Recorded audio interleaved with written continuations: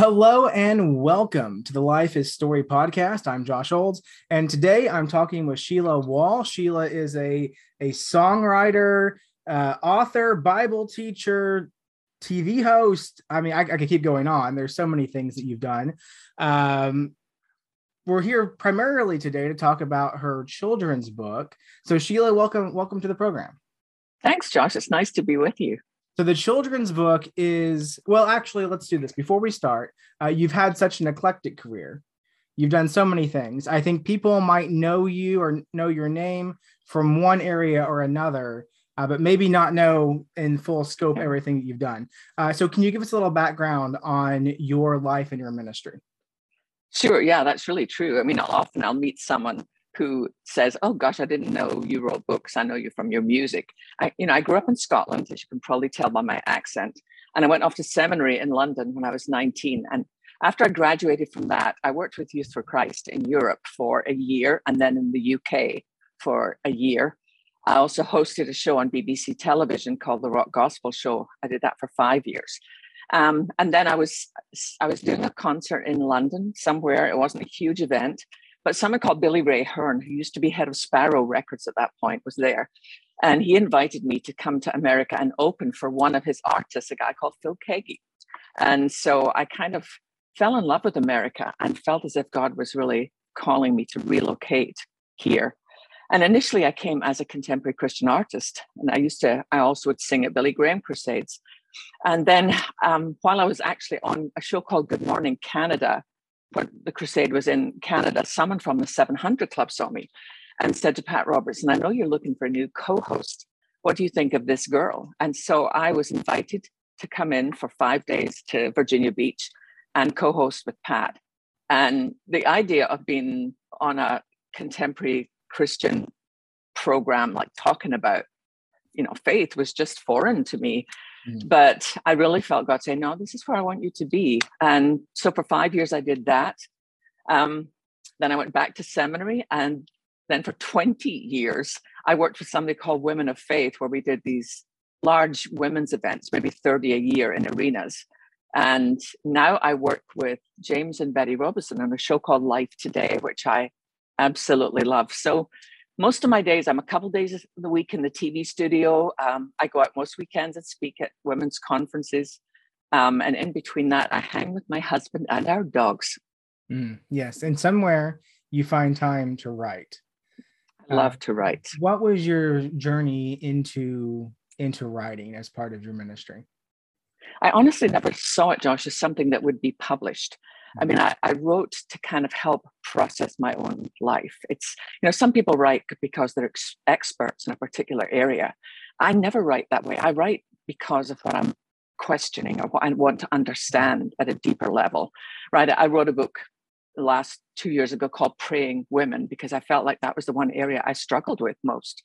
I wrote a book called It's Okay Not to Be Okay, because I spent the first 35 years of my life trying to be perfect until I realized that wasn't actually what Christ was asking. So that really is, it's how I write, because sometimes I'll hop on, like at the moment, I have a Bible study going on my Facebook Live every Sunday night. And whenever I share issues that I'm struggling with, I discover I'm not the only one. There are so many other women out there who are saying like, "Yeah, me too, me too." So it's almost like I get to be the detective for all of us, trying to unpack what God's word says about what we're dealing with. Mm-hmm. I think especially the themes that you write on, it's okay not to be okay, the power of prayer. It's become especially relevant in the past couple of years with the pandemic and everyone's mental health, as things that we took for granted in normal lives suddenly wasn't, we didn't have normal life anymore. And that understanding of you're not alone in this is such a powerful message, such a powerful thing. Your children's book is God Still Awake? And it is a cute, beautifully illustrated, rhyming story of a young girl who is asking this question of, when I go to sleep, is God still awake? Is there a time that God takes off? Where did this story come from? The funny thing is, most of my stories, even in children's books, come from my life. Mm-hmm. Because I remember I was probably about 10 years old at the time, and my mom took me to hear a gospel concert. And at the end, the guy said, God has no grandchildren. He only has sons and daughters. Mm-hmm. And that was like such a kind of mind-blowing concept to me, that even though I went to church, with my family, that didn't mean that I personally knew Jesus. And a lot of people went forward that night, and I couldn't. I was genuinely shaken. And so I came home and I went to bed, but I couldn't sleep. So I came back downstairs, and that's the question I asked my mom. I said to her, Mom, is God still awake? And she said, what do you mean? And I said, well, I don't know what hours he keeps. I would like to become a Christian, but I don't know if he's still up, or do I have to wait till Sunday? Very good. Yeah. Yeah. Because I think especially when you grow up in the church, and you've just known these things your whole life. So when you're parenting a child or someone, or even someone older who's just coming to faith for the first time, you don't know what they don't know, because you learn these things so early in life. And I'm finding this with my own kids, myself having grown up in the faith. I'm going back to like, well, how was I taught that? How did I learn this? And it's so early back in my history, I don't have a great concept. So then I have to ask my parents, oh, what did you do? And then they're like, I don't know. That was decades ago. We don't remember. Like, well, you did a good job regardless. So for you, this is what that story came from. What made you say, a year ago or however long ago it was when you started really working on this, that this is the message that is for this time? Because I think the pandemic has greatly impacted our children. Mm-hmm. It really, I think probably the genesis of the thought of doing it now was one of my friends has a little girl, she's 5, and her school had been closed for a while, and then it was opened.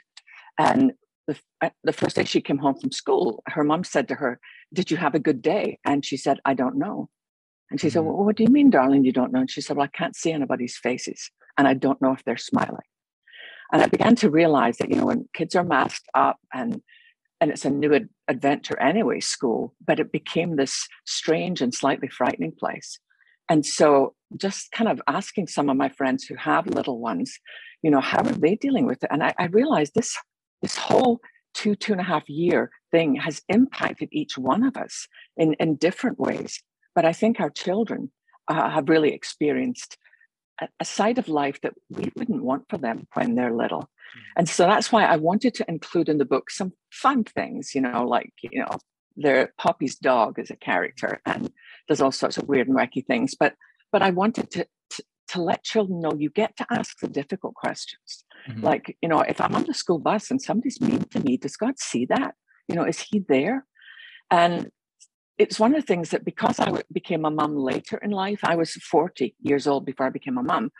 I grew up with my son wanting to let him know you don't have to always like God. You don't always have to understand what's going on. You get to tell God the whole truth. And that was particularly important when he was about 4 years old. My father-in-law moved in with us after my mother-in-law died, and he was with us for a couple of years, which my son just absolutely loved, because his papa would let him do things that we wouldn't let him do. So it was just perfect. But he and I were the only two home the night that William, my father-in-law, died. Mm-hmm. And we followed the ambulance to the hospital. And by the time we got there, they were able to tell me that William had not survived. And over the next 2 or 3 weeks, I watched Christian experience what I expected. He would cry, and he was obviously grieving. But then I saw him do something that was uncharacteristic for him. We had adopted a cat from the shelter, and he loved this cat, but he pushed her off the sofa. And so I said to him, babe, let's go for a walk. And so when we were on our walk, I said to him, Christian, are you angry? And he said, yes, I'm angry. And I said, well, talk to me about that. He said, Mom, you told me that God answers our prayers. And when we were following the ambulance to the hospital, I said, God, please don't take my papa. But he did. So I don't like God, and I'm not going to talk to him anymore. So I drove him straight to a sports store, and I bought him a punching bag and boxing gloves. And I said, babe, when you're hurting, you punch that thing until you're exhausted. But then you've got to fall into the arms of a God who's big enough to handle everything that you are feeling. because I didn't know that as a child. My father committed suicide when I was 5, and I buried all that stuff because I thought there's some things you just don't say out loud. And there's some things you never say to God, and you have to be on your best behavior. And I wanted my son to know, no, that's not true. And I wanted other children to know that God will always be there, even when you are wondering where he is. I think that's very powerful. The theme of the book is prayer. It's a very abstract concept, because you especially for young kids, they're just learning how to talk to people who are there. Teaching them to talk to someone who is there but not in a way they can see, that's quite of a high concept. How did you approach teaching about prayer to someone that age? In some ways, Josh, it's almost not about prayer as much as it is about God's presence. Because I finished the book with find it here, with the scripture from Psalm 121, where it says, I look up to the hills, but where does my help come from? My help comes from the Lord. He made heaven and earth. He will not let you be defeated. He who guards you never sleeps. And it was almost more trying to teach children that in your best days and your worst days, when things are going well and things are not going well, that God is present. That in the book, Poppy's dad talks to her about that. And when she goes off to school, her mom reassures her of that. But I think, particularly in the days that we are living in, I wanted to let children know you can sit in the presence of God, even if you don't have the right words to say. In fact, when I was writing, I have a series of books called Gigi, God's Little Princess, that I wrote some time ago about a kind of girl who's so clearly not the typical Disney princess. She has the wrong color of socks on and her hair's all over the place. But one of the things I wanted to teach kids about that is sometimes the most powerful prayer in the world is just one word, Jesus. And when you don't know what to say, you can simply call on his name. And I remember going to Christian's class at the time, he was probably 6, and reading the book to the class and talking to them about that. And the teacher must have asked them all as a project to do little thank you notes. I'm sure she helped them write them. But one little girl said, thank you for telling me about the one word prayer, because sometimes my mom and dad get into arguments and I go to my bedroom and I don't know what to do. And now I know I can just say the name Jesus. It's just trying to help children understand that God doesn't love you more on your best days or love you less on your worst.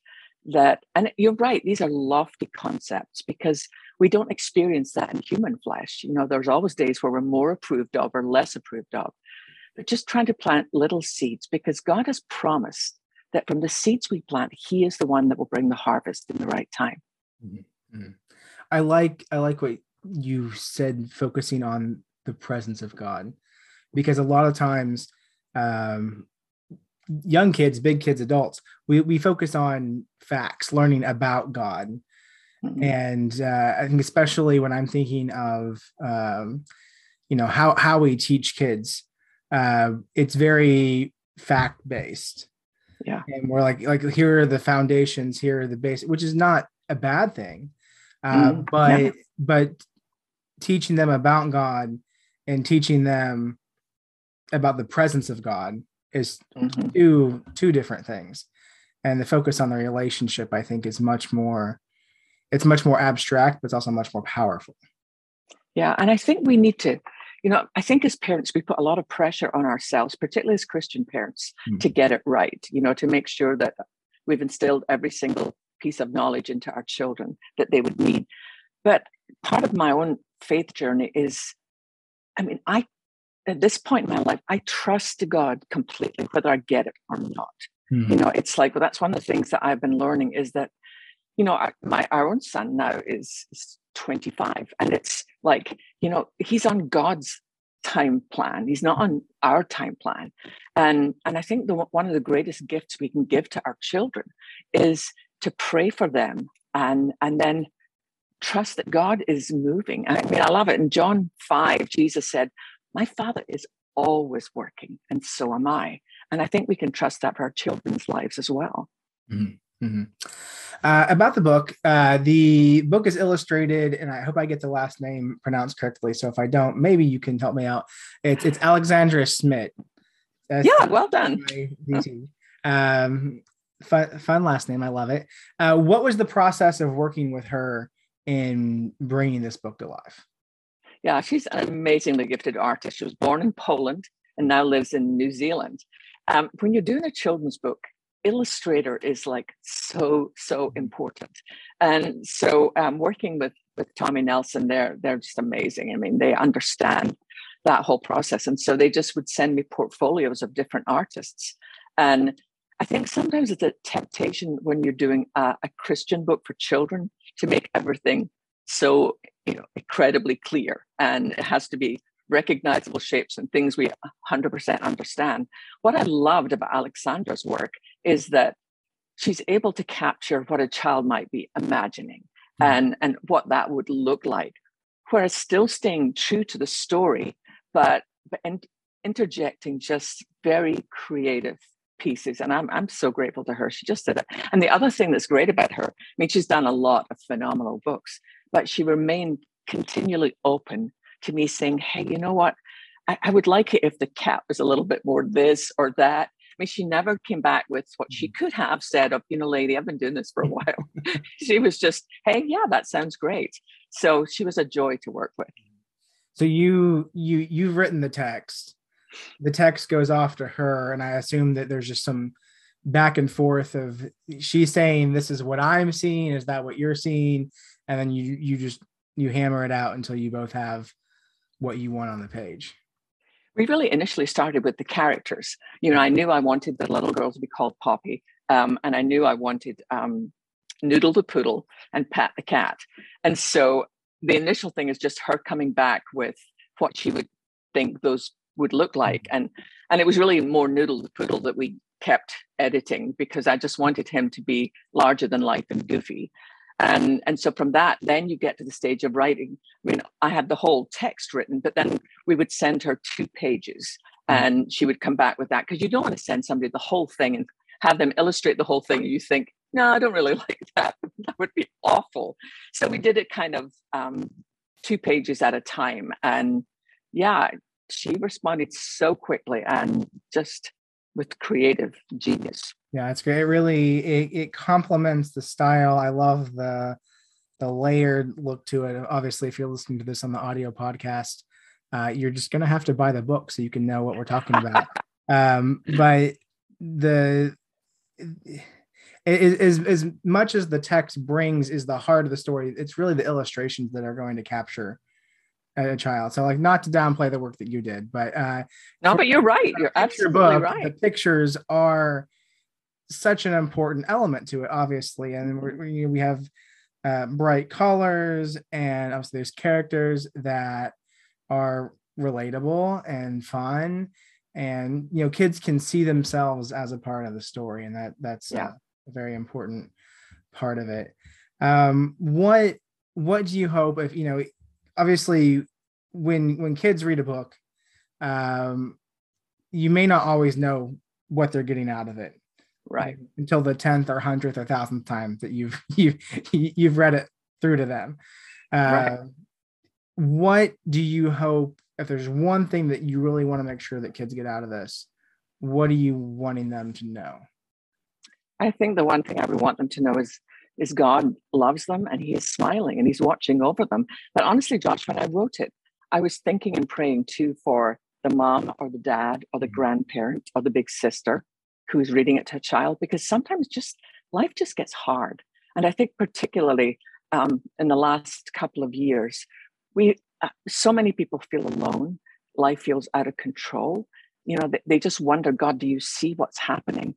And so whenever I do a children's book, I'm very mindful of who might be reading it to them, and praying that somehow, in the way that only God can, that he would speak to them as well, and that they would know, I might be going to sleep tonight and I was worried, but I'm going to go to sleep because God is watching over me and God is still in control.